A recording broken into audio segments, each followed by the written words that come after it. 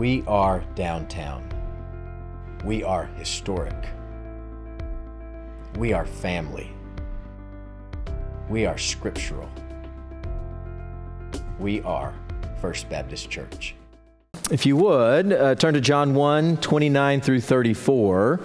It's in your listening sheet if you're in the room and have your bulletin on TV. We're going to be reading John 1, 29 through 34. So if you would, let's stand together and we're going to read aloud our text for the morning. This then is the text for today. The next day he saw Jesus coming to him and said, "Behold, the Lamb of God who takes away the sin of the world. This is he on behalf of whom I said, after me comes a man who has a higher rank than I, for he existed before me. I did not recognize him, but so that he might be manifested to Israel, I came baptizing in water." John testified, saying, "I have seen the Spirit descending as a dove out of heaven, and he remained upon him. I did not recognize him, but he who sent me to baptize in water said to me, 'He upon whom you see the Spirit descending and remaining upon him, this is the one who baptizes in the Holy Spirit. I myself have seen and have testified that this is the Son of God.'" May God bless the reading of His Word. You see in your listening sheet, there's several scriptures we'll be getting to today that I'll be referencing along the way. But until then, you may want to keep your scripture open to John 1, 29. I know this is a loaded question, but when was the last time you said something and immediately regretted it? How long ago was that when you said something and instantly you wanted to just shovel it back in your mouth as if it never came out? I mean, there are times it's just like the words just fall out of our mouths before we know it. Especially in the suffocating tension of America today.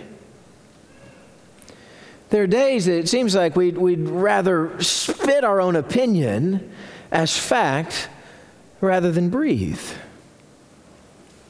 You know, at this point along the way, at this point in our news cycle and at this point on our social media platforms, I mean, there should be a litany of people apologizing for their asinine comments. You know, and it's not just the political comments. The language is terrible. I don't know why we're not getting more apologies. It's even gone this way in sports. Last week, the PGA Tour started back up.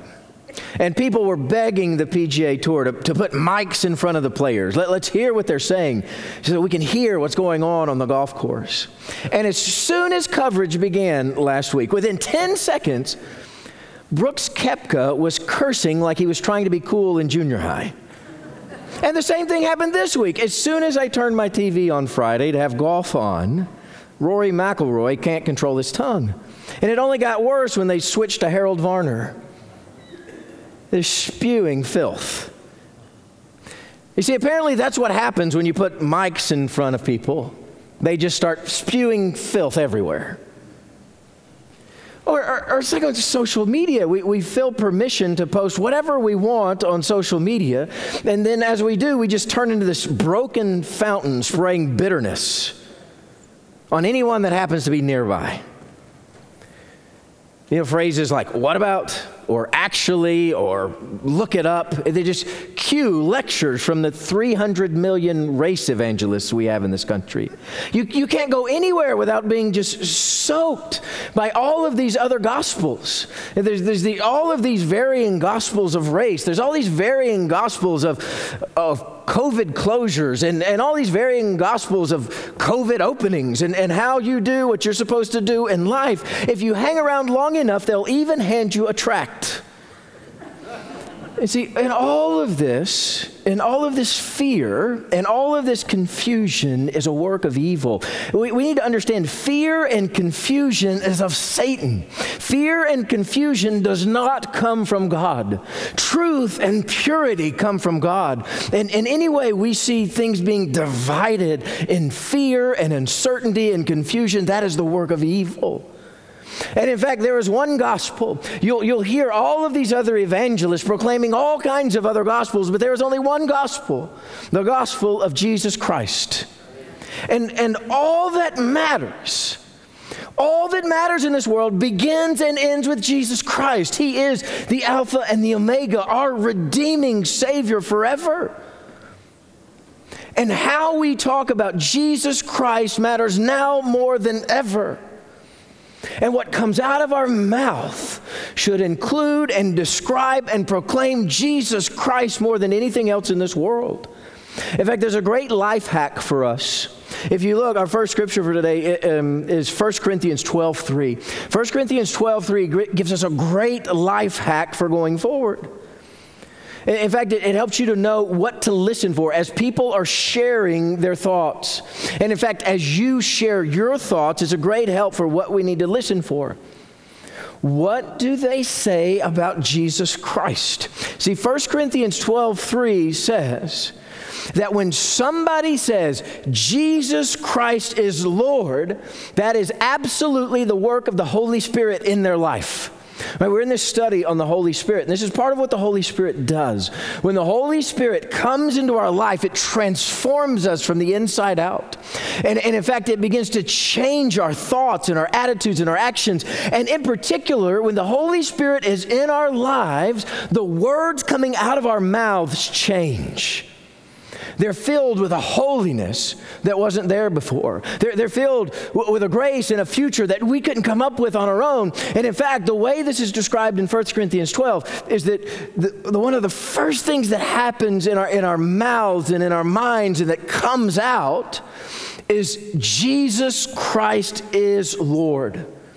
And when we say that, we know the Spirit is up to something. You know, we get excited when others say the name of Jesus Christ. That's a good thing. If they just talk about him or say something like, you know, if Christians would follow the teachings of Jesus Christ, the world would be better. And certainly that's so. It's good to hear those things. Sometimes we hear people even say something like, you know, Jesus is probably the greatest teacher that ever walked on the face of this earth. You might even hear people say, you know, Jesus very well might be the greatest human that ever lived. And our ears perk up when we hear those things, and sometimes we're happy when we hear those things, but that is nowhere near saying Jesus Christ is Lord. That's of the Spirit. Anybody can say Jesus was a pretty good teacher, but to say Jesus Christ is Lord of my life, that's something else. And that's the work of the Spirit in your heart. You know, I think we forget it because we say it around here often. See, we forget that saying Jesus Christ is Lord is as radical a protest as it gets. Do we not remember that saying Jesus is Lord in places like North Korea or Afghanistan or Somalia or Libya, saying Jesus Christ is Lord in those places is a death sentence. Saying Jesus Christ is Lord in other parts of the world today can get you literally murdered for what you have said about the person of Jesus Christ. Last year, 2019, 1,350 Christians were killed in Nigeria because they weren't afraid to say, Jesus is Lord. You see, saying that Jesus Christ is Lord is costly. When you say this, you're giving up your life when you say Jesus is Lord. When you say these three words, you're declaring that we are no longer in control of our lives. That we are giving up lordship of our lives. We're giving up control of our lives, and we're handing it over to Jesus Christ, where Jesus is now the director of our lives. That we're going to hand over our hopes and our dreams, our schedules, the future. Everything about life is handed over to Him, and says, we say, Jesus, you are Lord of my life. You know, that's hard enough. It's hard enough to fight the flesh on this. We're fighting against our own flesh, handing that lordship over to Jesus Christ. But it goes even further. When you say Jesus Christ is Lord, you are eternally declaring that no president, no king, no congressman, no governor, no mayor, no boss can demand you do anything. We only listen to them insofar as Jesus Christ permits us to. Jesus Christ is the final authority in my life. He is the one that makes demands of me, no one else. I follow anyone and everyone else on this earth because Jesus Christ has allowed it to be so. He is the one that is King of kings and Lord of lords. And when we say that, when we say Jesus is Lord, and that's what we mean, every power-hungry leader wants to crush you.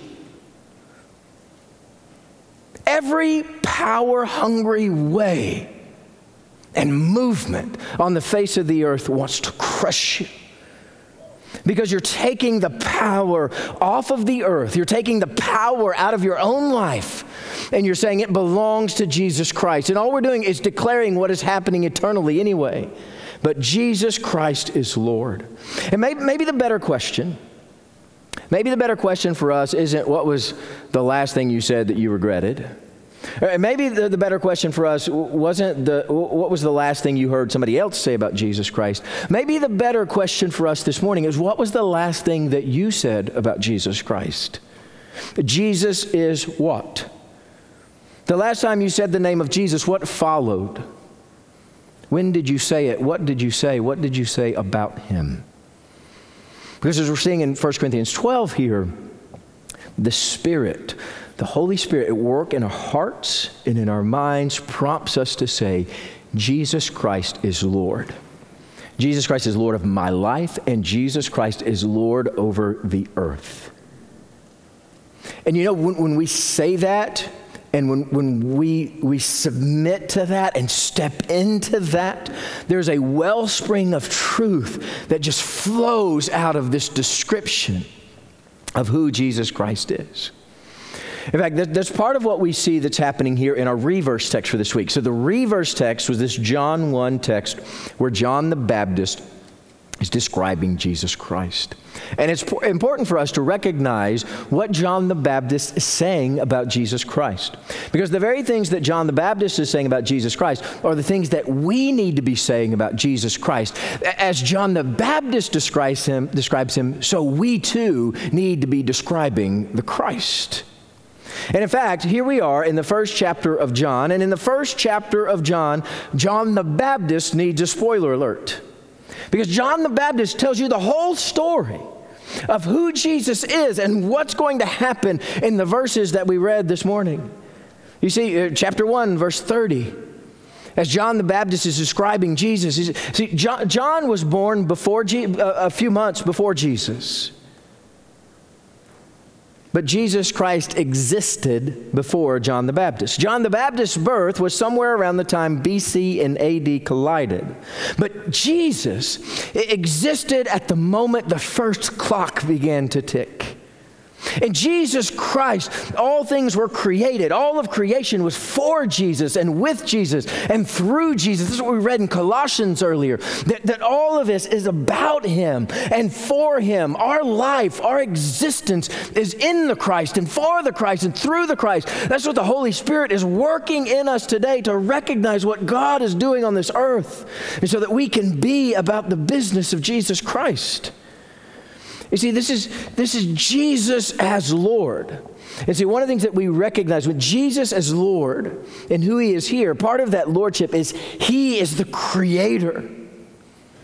And all of the rest of us are the created. And the created falls underneath the creator. When was the last time you said, Jesus Christ is my creator? It's an important thing for us to say. It's important as we recognize his lordship that we fall beneath him. And that's where John the Baptist goes. He keeps going here. He says, Jesus is ranked higher than I am. If there were a power rankings of people on this earth, then Jesus is number one.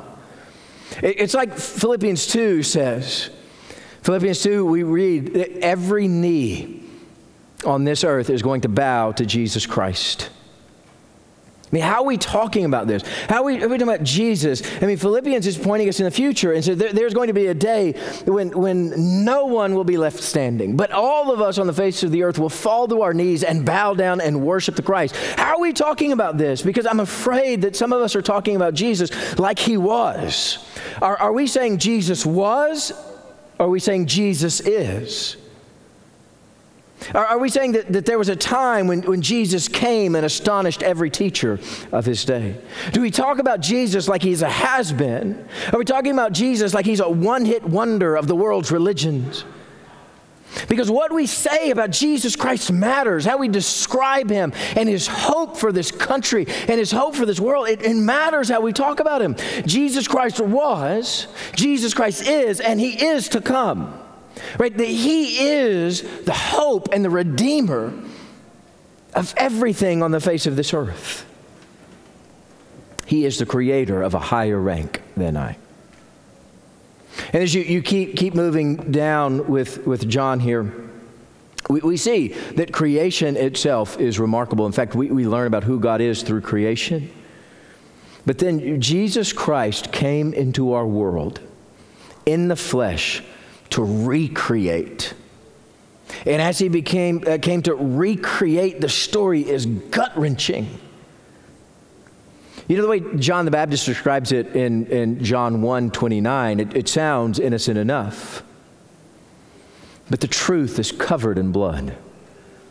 When we read John 1:29, it says, "Behold, the Lamb of God who takes away the sins of the world." When you describe Jesus Christ, is this the kind of thing that you say? Is this the kind of way that we're living, that this is the Lamb of God who takes away the sins of the world? You see, sin is this great enemy of ours. A product of evil, a product of Satan. And sin is destructive. It's almost like sin takes our life and puts it in a blender and turns it on and just rips our life to shreds. And that's what happens when sin takes root. It just tears us and tears us apart. And Jesus has come in the flesh to put all that back together and to make us whole again. Where he takes just the little pieces clinging to the side of the mixer, and he just puts it back together. And he says, in the blood of Jesus Christ, you can live again. Life can be right again. This world can be right again, because that's what Jesus came to do, was put all of that back together, to take away the sin and make the world right. I mean, is this how we're talking about Jesus? Because this is the work of the Gospels. This is the good news of Jesus Christ, that your life is a mess, but Jesus Christ will fix it. That's why we celebrate Christmas. This is why we celebrate Easter. Jesus Christ is the Lamb that takes away the sin of the world.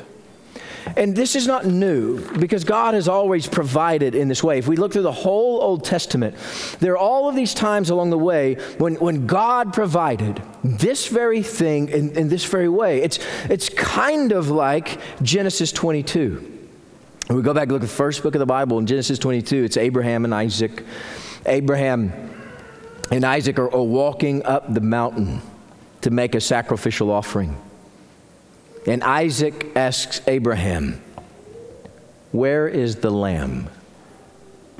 And do you remember what Abraham says to him? When Isaac says, "Where is the lamb?" Abraham says, "God will provide the lamb." And he did. You know, there's so many of us that are still asking that question, where is the lamb? Where is the hope? Where is my redemption? Where is my Savior? God has provided. You know, maybe it's like in Exodus 12. There's another type of story in Exodus 12. This is when God is devastating Egypt. He's taking down the Egyptian Pharaoh. And God warns his children that death is coming. That death is coming for the firstborn. And in fact, death is about to sweep through the whole nation. And the only ones who will survive are the ones who listen to God here. And in God's provision, he provides them a way out and says, you will live, your firstborn will live if you will slaughter a lamb at twilight. and take the blood of the lamb and put it on the doorpost. And the blood of the lamb marked their salvation. So what happened with Christ on the cross, the blood of the lamb marked the salvation of God's people from that day forward. Moving from the temporary to the permanent, from the things of this earth to the eternal. You know, there are others too. There's plenty of others. But when you look through the Old Testament, God continues to provide ways to holiness for His people. And in fact, God's people are preserved through the blood of sacrificial lambs over and over again. It was necessary because sin kept showing up. And God always provided these temporary means in the Old Testament of the cleansing of sin for His children. Because that's what we need most. There's another instance too. Let's look at Leviticus 16. You can turn there with me. I'm going to read it. We get to Leviticus 16, verses 20 through 22. There's another way too. God provided all kinds of ways of atonement for His people. So Leviticus 16, 20 through 22. When He finishes atoning for the holy place, so now we're moving into worship, right? This is organized worship that we see. It's kind of happening among God's people. As this moves from the synagogue or tabernacle into the temple, these are the kinds of things that were happening. God provided for Abraham. Back when Abraham was out in the wilderness, God provided for the children when they were in Egypt and when they were walking in the wilderness after Egypt. And now as we move into this time of worship together, God provides in this way. 16:20, when He finishes atoning for the holy place in the tent of meeting and the altar, He shall offer the live goat. Then Aaron shall lay both of his hands on the head of the live goat and confess over it all the iniquities of the sons of Israel and all their transgressions in regard to all their sins.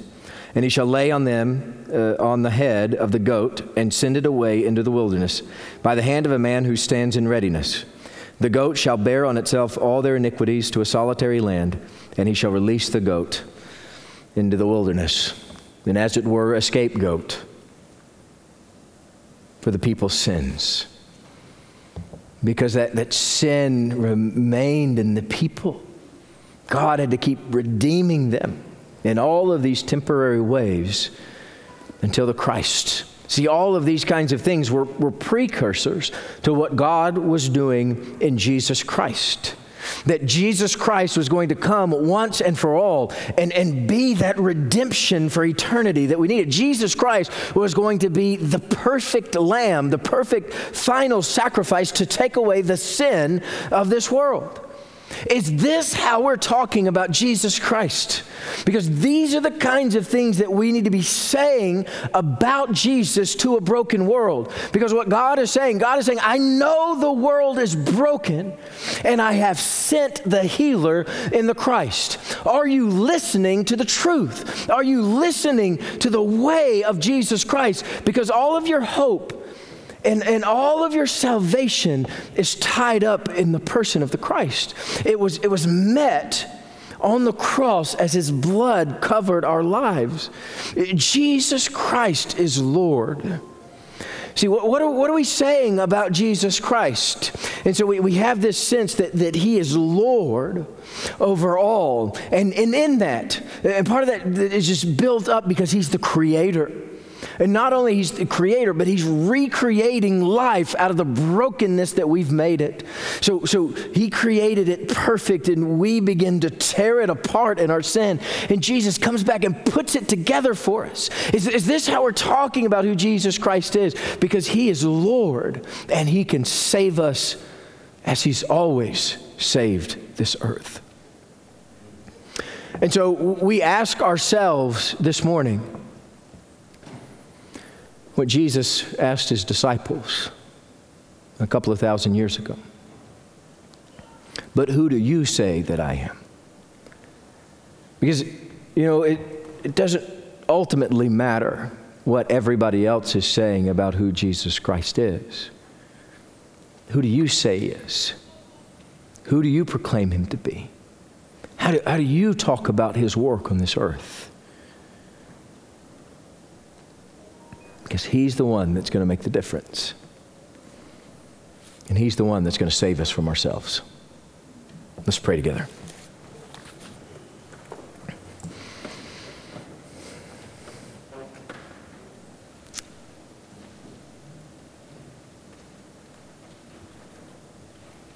Our Lord, we are broken before you. Lord, we pray that your Spirit would come and redeem our words, redeem our thoughts, our actions.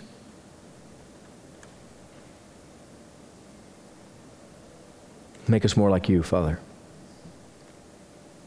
So would you come and do a good work on your people? Lord, we're open. Lord, we're coming before you saying, please, come and heal. Forgive us of our sin, that we may be made right again. It's in the name of our Lord and risen Savior, Jesus Christ, we pray. Amen.